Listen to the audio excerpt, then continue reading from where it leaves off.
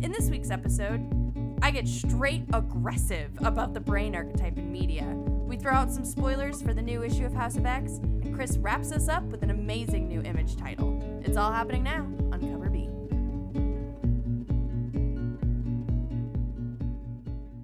Hello and welcome back to another rousing episode of Cover B. Hi, guys. T, you seem really amped. You seem really on edge. Oh, guys. This week in comics was a week. I didn't even read that much. Like, I have plenty to read, but it's a lot of, like, mid-season episodes, Mid-season episodes? Mid-season episodes. There's a lot of issues in the middle of the run, so there's not, like, a lot of like, getting over that climactic hill, moving on to the next thing. So it's a lot of stuff. So I read a lot of comics, but I try to share primarily the firsts and the lasts with you guys because I feel like that's the most important part. So I tend to read the other stuff kind of over the weekend. So this week was mostly number ones for me. I had an Archie number 1 and 2 Marvel number 1s. And I'm lit right now. She's on fire, man. She is shook. I am so shook. Okay, so we're gonna go through a little mini key issues tonight. And it's not a total key issues. It's not enough to make a full key issues episode because it's not really a proper discussion topic. It's more a rant I need to have with you. So I'll do like the typical key issues overlay, but instead of like low key issues, I'm gonna make it like high pitched, so it'll be like key issues. Yeah. Da-da! Like quick and like jazzy. Okay. All right. So in media, there are certain archetypes that are built into the foundation. Yeah. Right? You know, the bad boy and the girl next door. Yeah. Okay. Another such archetype is the brain. The brain started back in the day in a couple different ways. One, you had the nerd who was socially awkward but very self-conscious and was very smart and whatever. And that was part of the characterization. Yeah. Meant to be a relatable character for the underdog. Then, in science fiction, it evolved into the robot. So there was the inability to understand or relate to humans, but there was never any malicious intent because it's a robot. It's the Data syndrome, right? Yeah, okay. Data from Star Trek. Okay. Since the beginnings of the brain's development in media, it has since devolved into the worst kind of thing. Okay? So this can be characterized as or depicted in characters like Brainy from Supergirl in the Arrowverse, or Sheldon from The Big Bang Theory. And essentially what the brain is now is an arrogant dickhead that is fully cognizant of how genius they are. And their entire plot point and involvement in the plot is to be a total piece of shit. Okay.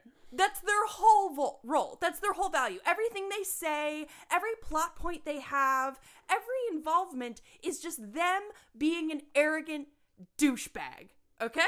Yeah, it's like they added in to compensate for the fact that the brain used to be like the butt of jokes and like the one who like the Dexter who like couldn't relate and like was a nerd and outcast. Right. To like compensate for that, they instead kind of made the brain the bully in a way. Yes. Constantly talking down to people, condescending, a tad of ego. Like they're not like super boisterous about their ego, but the ego's there. Or sometimes to the extent where which it boggles my mind that this show is as popular as it is, but there's various episodes where the brains in that show get frustrated when one of the women or non-brains or lesser brains achieves something better than them. You know what I mean? Like that's a consistent like theme, like, oh, Penny did something smart. Right. Oh my God. You know, and something that I guess is that this caricature or this archetype has been built to serve as some sort of comic relief. Like, oh, see how funny it is that person's so awkward, but they're so smart. Yuck, yuck, yuck. Okay, it's not fucking funny. Okay? It's not. I have friends who hate when they see people who cheer for the antagonist, who root for the villain, because in their opinion, you shouldn't be rooting for the bad guy. You shouldn't relate to the anti-hero. You should relate to the protagonist, the hero, because they have the proper moral set. Correct. Yeah. I would rather be on the team of Darth Maul chopping off heads than the Brain.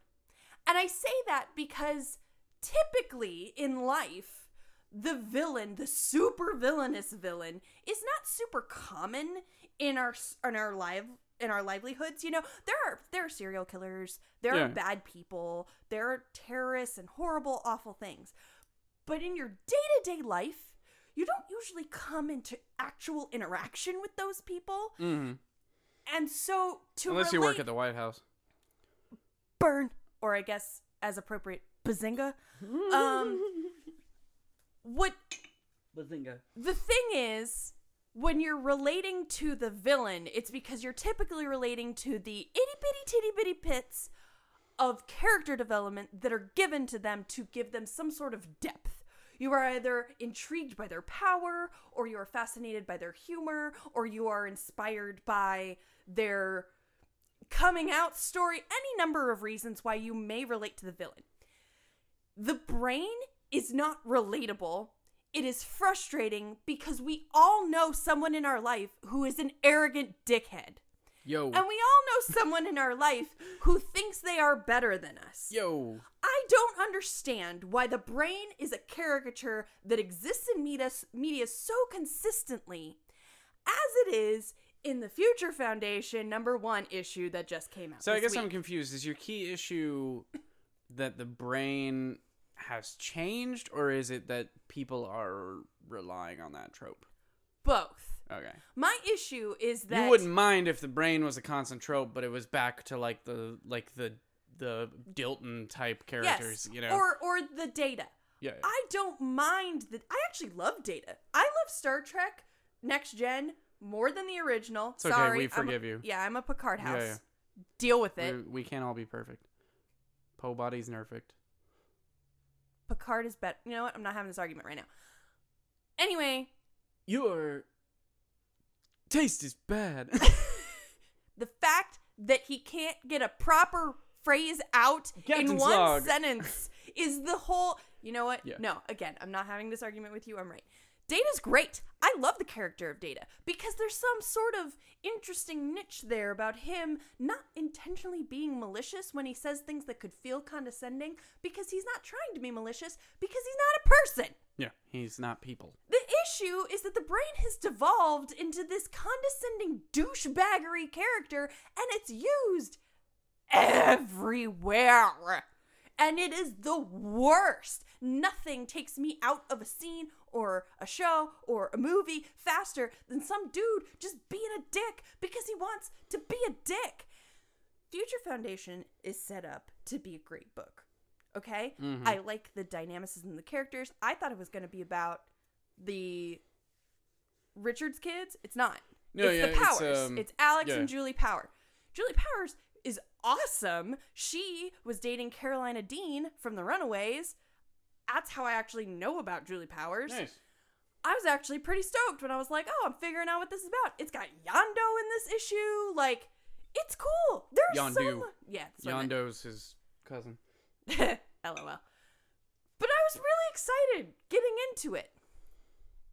Except for this character in this book. I have to look up his name because I have straight blacked out in absolute rage. The Dragon Man.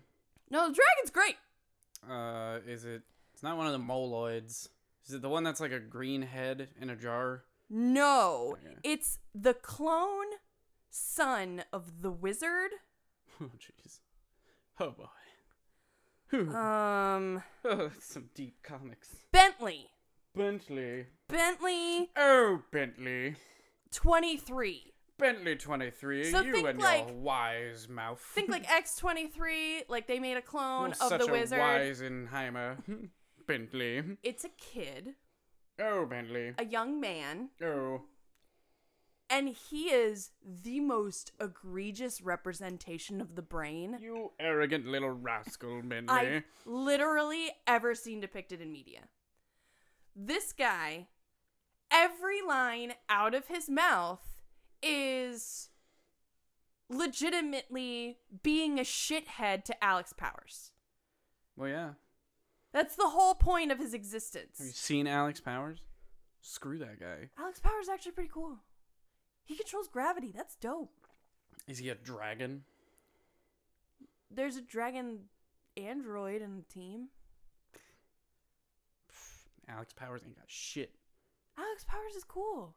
Why are you hating?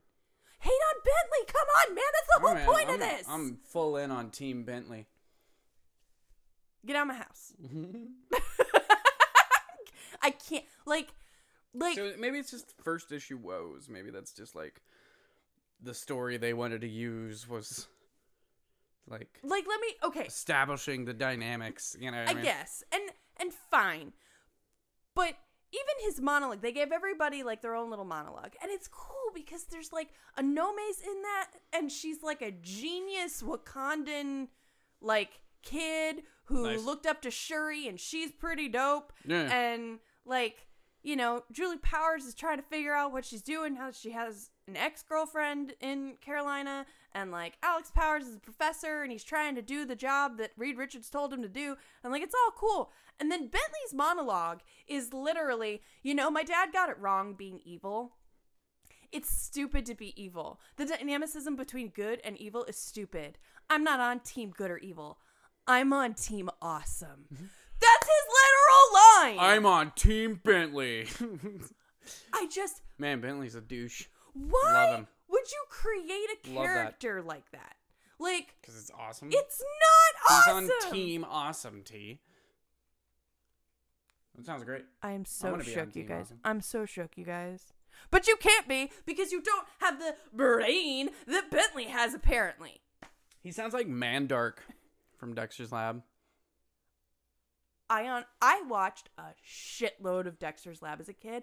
I legitimately don't remember that character, and it's probably because I have fully blacked it out. Yeah, it's probably, I imagine his voice. You're kind of one of those people that gets irked by voices. I imagine Mandark's voice. I do. I'm like easily triggered, y'all. Like, I don't know if you can tell, but I don't know. This just, I have always had some undercurrent of issue with the brain caricature as it is in modern media, but it never, like, fully formed. Like, I remember watching as Brainy was brought on to Supergirl and looking at Chris and being like, you know, I don't like his character. And Chris is like, Brainy's great. And I'm like, no, I don't like this character. I don't know why. I'm just not feeling it. And now I know. It's because there's no need to develop an archetype around a character that's inherently a flawed member of society. If you cannot develop some level of tact, you're broken. Straight up, you're broken. Mm-hmm. You're useless. You are not a functioning member of society. A protagonist, in its base characteristics, should be good, well-intentioned, and supporting of the human race. And the arrogant, weird, unrelatable, overly smart, and arrogant aware of it, douchebag brain character can't fill that role. Mm-hmm. So why is it on the team? I don't know. I guess people find it humorous. You know what I mean? I don't Going back to the show, I don't understand, you know, Big Bang Theory. People love Sheldon enough in that role that you're describing to give a spin-off show of a young version of that role. You know what I mean? Which I've never watched. I've watched The Big Bang Theory effectively once and was incredibly offended by it. That's a whole story for another day. Yeah. But I couldn't imagine watching the young Sheldon because I hate the arrogant D-bag characters, but then you make it a kid? Yeah. Oh my God. I think, I guess it, you know, just boils down to having another character that you can provide, like, emotional layering to. So, like, as they learn to, like, put down their ego and they learn to, like, connect with people and they learn that, like, smarts isn't always what gets you there and stuff like that, you know. I guess that's really where it comes from, like, why it's used so often. Because you can't just constantly throw, like, quasi-evil people into every situation, you know what I mean? So you give them that distance between the heroes and, you know, that distance between them and the heroes in a different way by making them have that sort of like egotistical smarts. In that way, I want to give a quick shout out to Joss Whedon and Firefly because he found a way around the brain in Jane. Jane is an idiot. Yeah. But he is a baseline, flat character who then develops emotionally and thus has that layering that moves on as Jane stops being quite as aggressive, as Jane starts to have fond feelings for the rest of his crew, as Jane learns to trust other people. That's a different character, though, because they had the doctor who was the brain in that one. You know what I mean? But even the doctor wasn't as much of a douche as any of this archetype. He has some severely douchey moments. Severely. I don't know, like, the fact that the brain is used the way that it is now is just atrocious. It's just lazy. Yeah. It's so lazy. Listen here, writers and creators and producers. Quit being so damn lazy. Well, I mean, you have to have an element with the amount of shows, the amount of stuff that you're constantly putting out. You have to have an element of cookie cutter, you know, and going through, like, you know, we've mentioned it multiple times on the show. Like, we're going through the CW stuff, the Arrowverse stuff right now. And, you know, there will be moments where we're like the exact same thing happened in both like Arrow and Flash, or like Flash and Supergirl or something. Right. You know, there's like very similar characters pop up, or like very similar themes are talked about. Right. And it's just, you got to do that because otherwise you're not going to have anything to say. If you don't fill the gaps in like your overall narrative with these kind of like cookie cutter tropes, then, you know, it's just going to feel empty. Yeah. You know? Anyway, so House of X. Anyway, thank you for listening to my ramble. Thank you for listening to the ramble. That was my key issue with the caricature and archetype of the modern brain. Correct. It's very good. Thank you. Thank you all. I feel less lit. So House of X 2 came out. This one was... I think I mentioned last time that this was the episode. Why do we keep saying episodes? This was the issue in the read order in the back of House of X and Powers of X, the like checklist thing that was highlighted as red. Ooh. For good freaking reason. Uh-oh. Holy crap. What happened? Jonathan Hickman has done it. He has achieved. What'd he do? So first of all, he completely like found a loophole in retconning that has not, as far as I know, been done before. How? What? So, and huge spoilers, massive spoilers. I'll send up the spoiler alert. Sound effect, there are spoilers here. For House of X number 2, skip ahead a certain amount of minutes. Maybe we can put that in the description, like where to skip to. Yeah, we can Anyway, totally do that. Yeah, so he made Moira McTaggart, because this episode was like the curious case of Moira X or whatever. Right. Moira McTaggart is a mutant. Oh, okay. She was unaware that she was a mutant until she lived her life to the ripe old age of 75 and then died of heart failure or something. Oh. And then was reborn What? into the same life, in the same position, not like reincarnated. It didn't go like 75 and then the next year she was born. She looped back and retained all of her memories. So that's her power. So when Is it a different body? When she reaches, no, it's same Moira. Literally looped back into her fetal self. Oh. The time of conception. When she turns 13, her mutant gene activates, and her mutant power is this reincarnation. So we are now on the 10th iteration of Moira, hence Moira X, powers of 10. Oh, okay. Okay. Fair. And she has tried to change the world multiple times in different ways. So she tried one time to come up with a cure for the X gene, and that's what got her killed.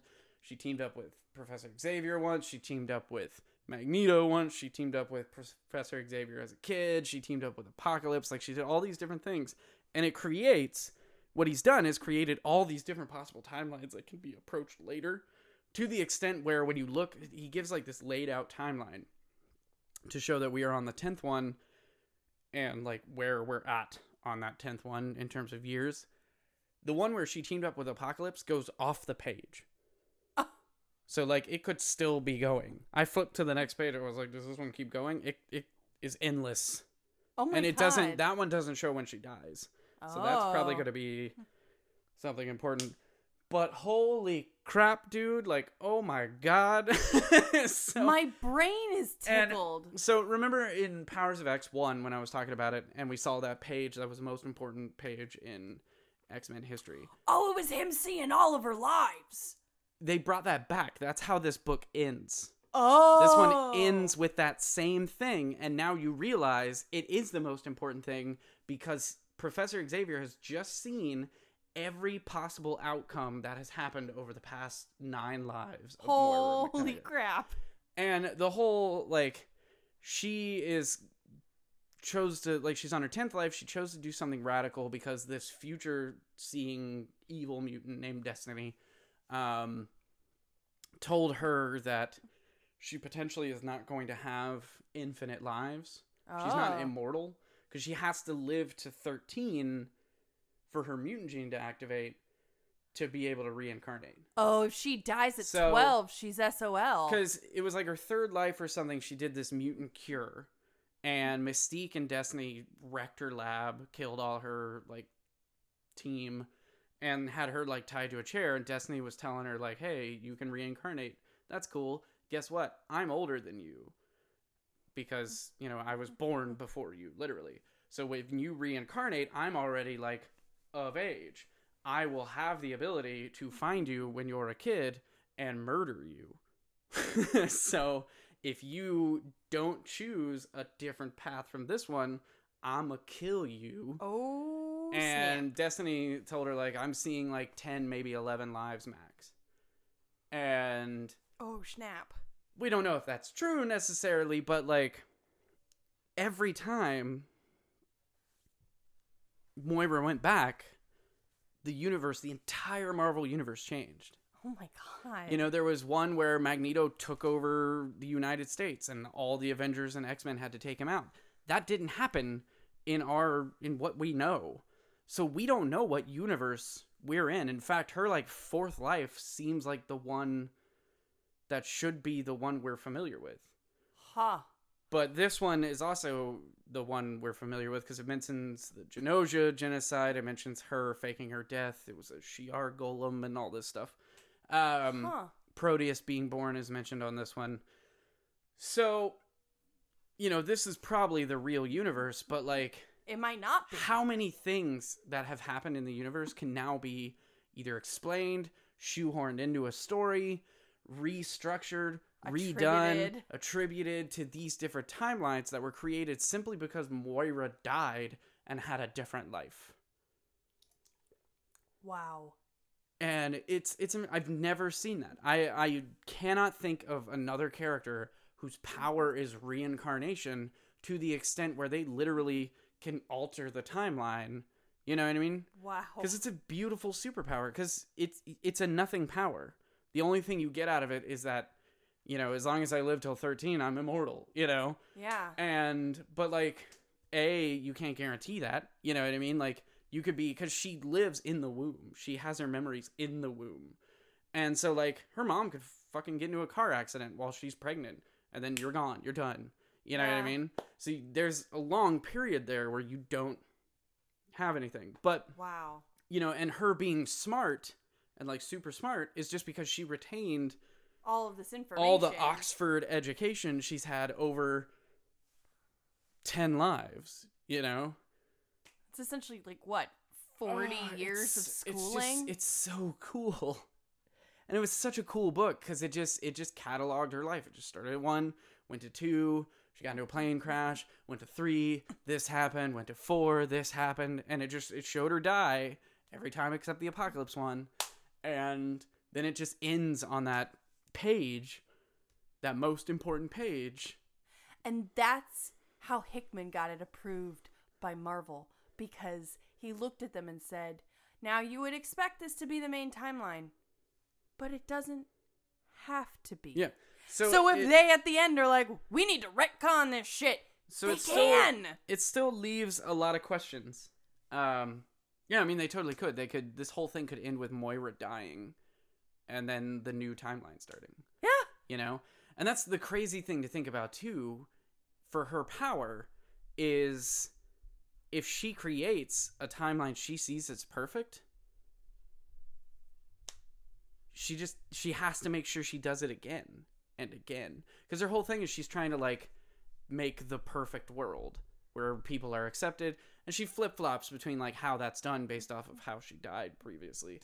But like, you know, if she's trying to make the perfect world, what if she does and then she dies of old age and then restarts and has to do everything exactly the same, or it's going to be a different world, you know? So it's crazy to think of like the implications of everything. God, because that's the thing is if she insane. reincarnates and is like, okay, well, I had my perfect world, I'm off myself, and she like strangles herself with her like baby's first noose or whatever when she's like 4, then the world's not the same. it's not going to be the same was. world because she's not in it. Oh So my once she creates a God. perfect world, then she has this burden of making sure that everything falls in line perfectly For the each rest time. of For eternity. eternity, because she'll never, and eventually, like, you got to think like that many years compounding in a brain, you know, you're gonna get to a point where your brain's not functioning the way it should with Oh all that, like, just all those stimuli and stuff. Oh my God. And then you're not going to be able to keep it up. And it's just, it's the so, burden of her. yeah, it's so, Oh my God. like, it's so confounding, and it was so cool. And it's such a cool power. I've never seen something like that. It was really freaking stellar.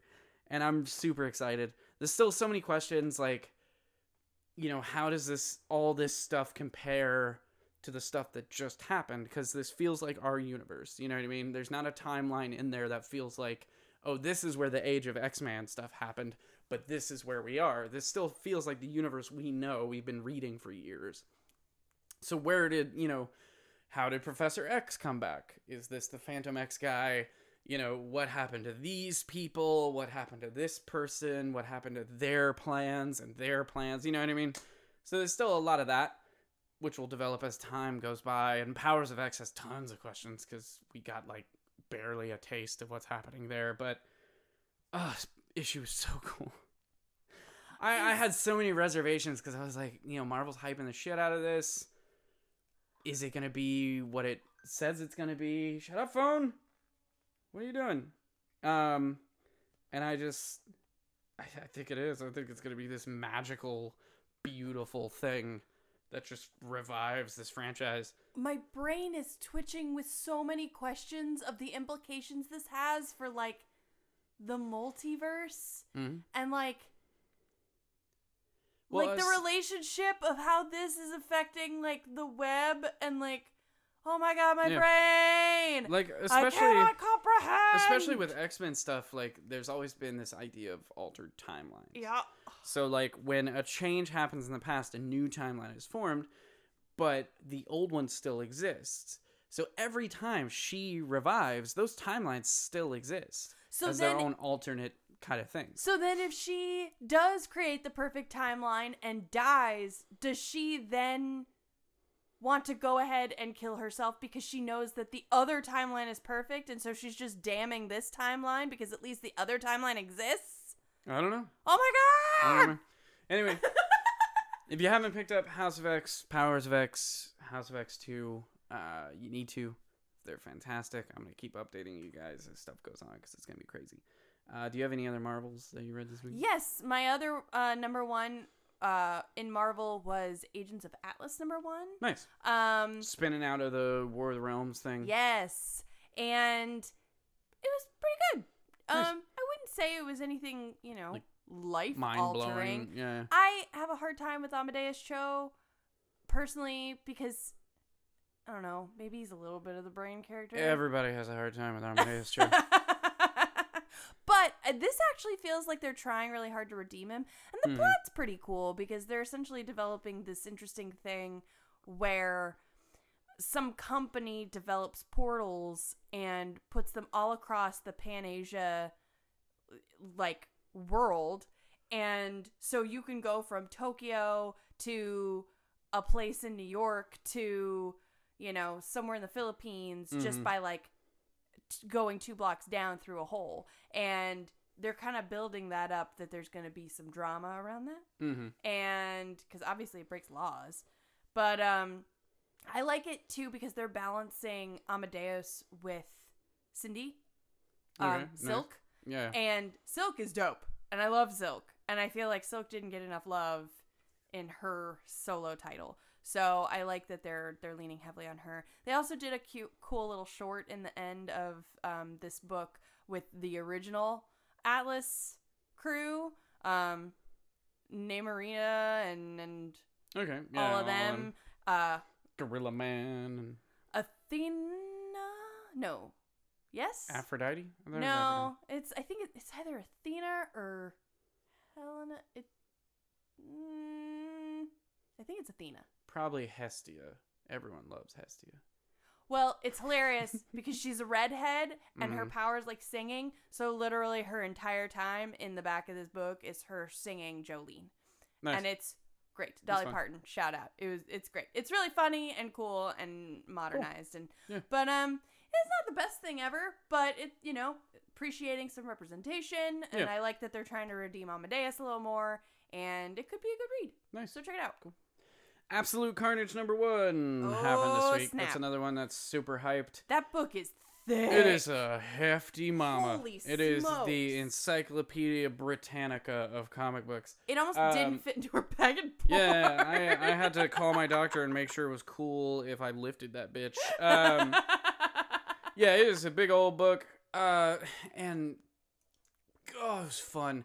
It's the start of an event, and admittedly, I think Absolute Carnage is only a 4-part event. Oh. I think I saw that the other day. It's like 1 of 4. Well, it's got if tons they're of all spin-offs. that big, then nobody's surprised. Tons of spin-offs. This book was mainly set up, you know, as getting Venom into the place he needed to be, bringing Spider-Man into the fold, and obviously sicking Carnage on them. And kind of giving you an idea of Carnage's plans. With only 4 issues, I mean, yeah, if they're thick issues, super. You know, hopefully next issue won't be a lot of setup and we'll really, like, dive in there. We got the return of the Maker, which is evil Reed Richards from the Ultimate Universe. He's helping with what Spider-Man and Venom's plan is. So it's very Kate's. It's very much settled in his... There was some reference to what went down with the whole Red Goblin thing in Amazing Spider-Man 800. So they are dipping into, like, other stories. Because Kate's stuff has always kind of felt, it's really good.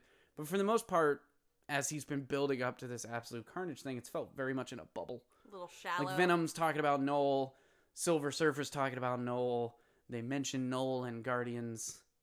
That's kind of it. You know what I mean? Like, not briefly many other... in War of Realms. War of Realms was, like, one of the first, what I've read, first, like, really breaches of, like, somebody else is talking about Donny Cates stuff. Right.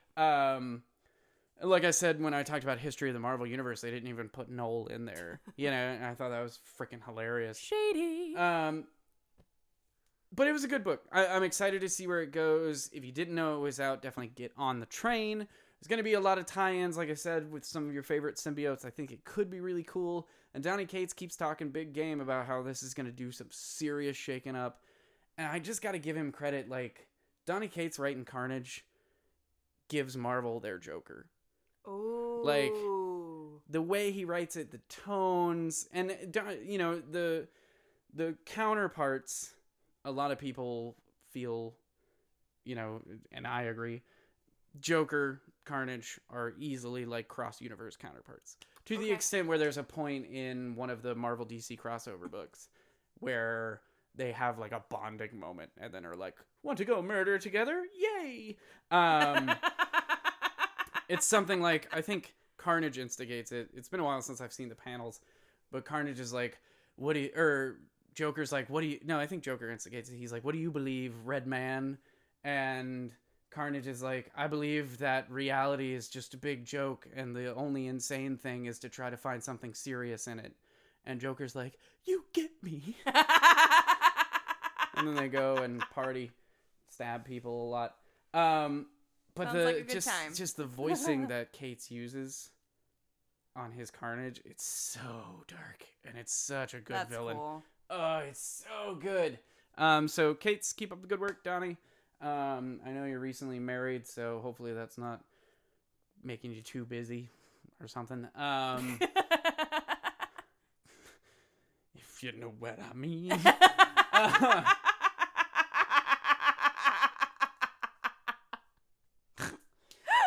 Dear Cover B, stop talking about my dick.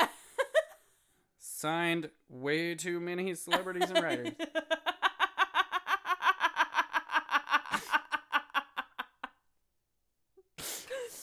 Sorry, guys. So yeah, Absolute Carnage. Check it out. It's a hefty mama. Bring a forklift. Yes. So I'm gonna walk us back away from the Marvel Walk land. it out. Walk it out. And I'm gonna walk us right into Archie 10-year anniversary. Nice. The married life thing. Yes. So essentially, it's two stories, Mm-hmm. both depicting what would have happened With if Betty or with Veronica. Right, if he had, hurt the other and married one or the other, and what his life would be like. I 10 always thought years he'd later. end up with Moose. Hey, technically in Riverdale, Moose is gay, Oh hey, and it's Nailed pretty it. cool. Kobe. Yeah, it's pretty cool. He's with Kevin. It's great. It's Aw, adorable. It's cute. cute and stuff. Anyway, so this was really weird for me. Mm-hmm. Because I've been reading all of the modern Archie stuff, which has been, aptly modernized for a new audience, understanding the nuance of social commentary and things like that. Yeah. This didn't have that. It's very old school. Woof. So I had to beat off 3 guys just to get to. classic covers. So there's 2 lines. There's if he's with Veronica and there's if he's with Betty, and both are just sort of gross. Like if he ends up with Veronica, he goes to work for Lodge Industries, and sorry, some spoilers, but like I'm doing you a favor. If he goes to work for Lodge Industries, he like ends up working himself to the bone, becoming a terrible father, miserable at his job. They have twins, and the twins resent him because he's never around, because he's working to make money so Veronica can be at home. And then she's like, no, I'm going to go back to work. And then he's like, no, you can't go to work because then both our kids will resent both of us. And like, ew. Yes, Yeah, gross. ew. And then you switch over to Betty, and I'm like, oh, well, Betty wouldn't be like that, so this has to be better. So instead, in this one, Archie decides to pursue his job or his dream of being a musician. So after being a music teacher for a while, they move to New York, and he ends up just kind of mooching off of Betty, who gave up her dream to support them and the kids. This is all Archie Sabrina shipping propaganda. That's all it is. Maybe. It's all like, hey, we really want to push Archie and Sabrina so we can have that Riverdale Sabrina crossover. So, which Screw honestly, you. I'm actually really digging the Archie and Sabrina ship. Like I'm shipping that Cool. pretty hard. They're pretty Yeah. cute. But like, would you say their relationship is magical? no. Well, okay then.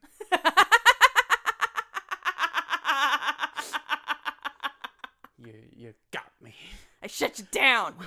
You got me, partner. Are you wounded? Yeah. But no, like I actually really enjoy Archie and Sabrina, but this is just like I don't know, it's gross. Like Yeah. I don't understand why this is the like 10-year anniversary thing. It's kind of gross, y'all. Fair. I can see that. So, I mean, pick it up if you're a big Archie fan, but just be prepared.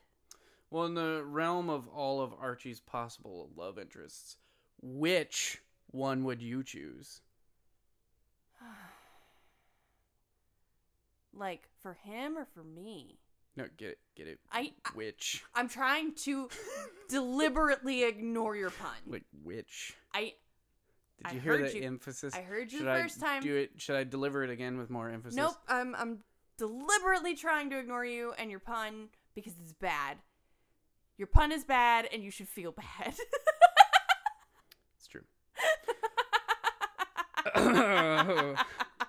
Moving right along, we got cool book, super cool book that came out this week. It's called Dark Age #1. It's from Red 5 Comics, smaller publisher. It's a very fragile book, so if you buy one, be very careful. like I was very nervous getting mine home because it's very flimsy. But cool cover, bright red cover, really neat book. The whole premise is it's another post-apocalyptic thing, but in this world, the post-apocalypse happens when this bizarre kind of gray mist coats the world, Ew. destroys everything metal, Oh. and plunges the world back into a dark age. Oh. So people form, new nations form, and people, wear like plastic armor, like football armor and like body pads and stuff like that when they're like going to war and going hunting and stuff. It's this cool, it's got this cool Walking Dead vibe with this like family that you like, but you don't entirely like, but you understand that they're just grizzled by this world around them. But there's no frickin' zombies, which is sweet because we're all done with zombies. Yeah, I'm like, come on, over zombies are so old. But it's got that kind of cool feel, and it seems like the story is gonna really ramp up to kind of a typical post-apocalyptic thing where right. Some group starts to get a little too powerful. This particular group being themed after the Empire in Star Wars, which is hilarious. They have like the emblem and everything, and they're led by the Emperor and stuff, who's a chick. Laminate armor is not going to get damaged. Yeah, and they have like plastic, like sealed armor with gas sense. masks. It's hilarious. They may have invented like lasers or something. I don't know. Oh my god. It's really cool. It's a cool book. The characters are fun. There's an interesting bit of family tension going on. It just launches in. Like it starts off like I think page 2 the apocalypse happens. Oh shit. And so you get like a page to be like, "Oh, I understand who this family is." And then it's like boosh.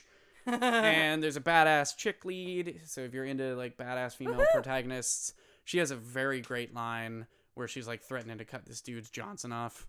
And it's just super BA, and it's a good book. It is very good. It is let's see, it is written by Don Hanfield and with art by Leonardo Rodriguez. So very, very cool book.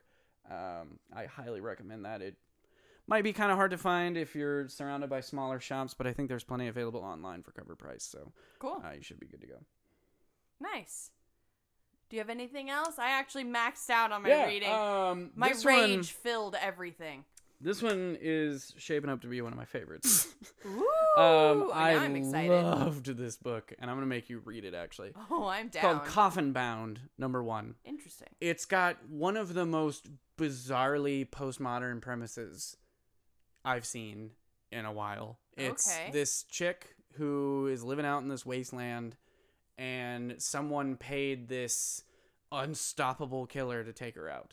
So her response, she could run, she could try to fight. No, her response is to go back to all the like important moments of her life. Not like literally time travel, but like go meet those people and essentially incinerate them so that she never existed. If the world doesn't want her, it can never have had her, kind of thing.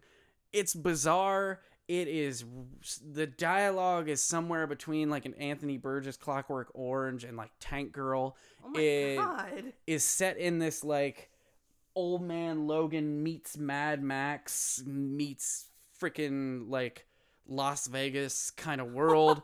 The art is grim and beautiful at the same time. There's gore and body horror and drugs and maybe supernatural stuff, like this skeletal bird on top of this like clockwork body just shows up. Like, this is how it opens. It just this bird thing in her house, and she's like, "Hey, who the hell are you?" And he's like, "I'm the vulture." And she's like, "Vultures usually follow people who are about to die." And he's like, "Yep." All right, and then he just like, they hop in a car and they like fear and loathing their way across this wasteland. And then by the end of the book, she's making out with some prophet who just gave herself a prophecy about dying and stuff.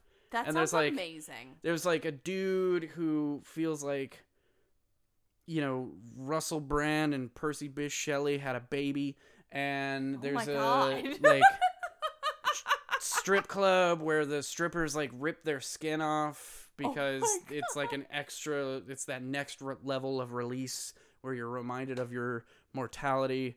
And there's like, wow, you know, oh, it's so good. It's so good. It is such a good book. It is so cool. I cannot recommend this one enough. Coffin Bound, #1. If you can find it, get it, buy it, read it, love it, put it in a friggin' plastic top loader and wait for Dan Waters or Danny does the art. I don't know much about Danny. Comes to your town and have them sign it and have them sign your knees. I don't care.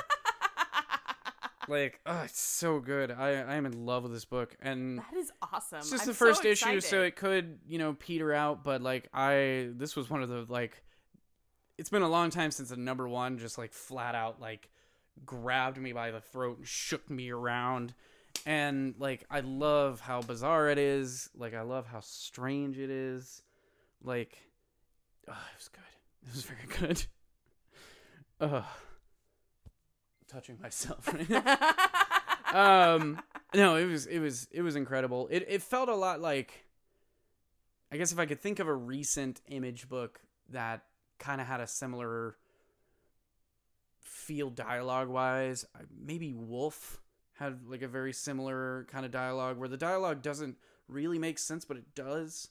It's like very poetic and very like, you know, you wouldn't be surprised if one of them was like, "Hark, Thon motherfucker," you know what I mean? Like, maybe even like a little bird.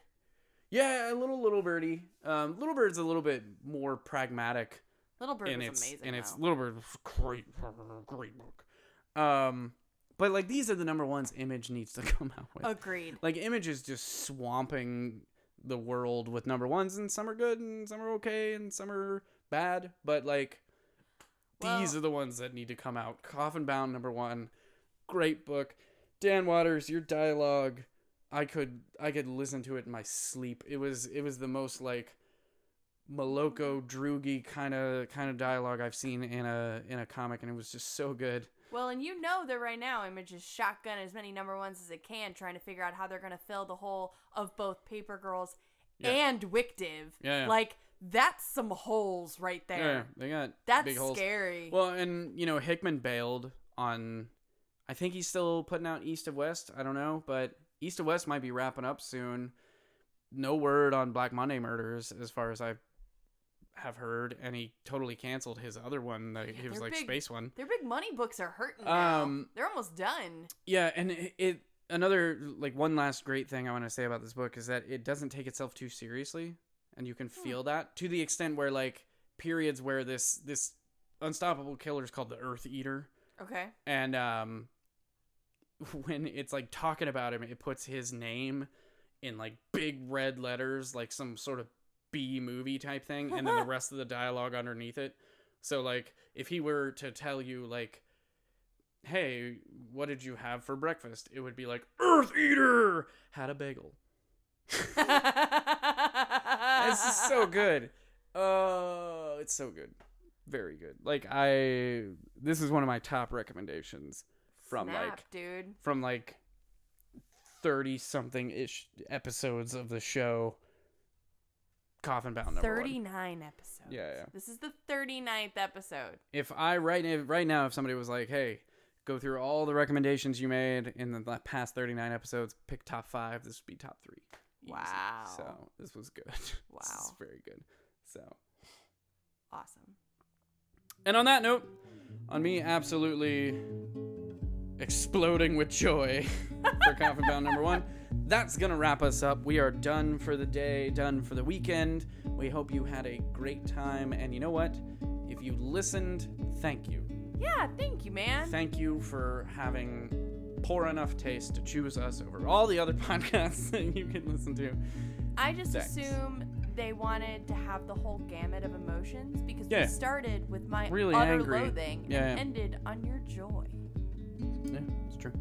If you want more Cover B, you can find us on Facebook, on Twitter at Cover B Podcast. You can find us on our website, coverbpodcast.com. You can now listen to all of our episodes on our website. One-stop shop for everything you need, Cover B.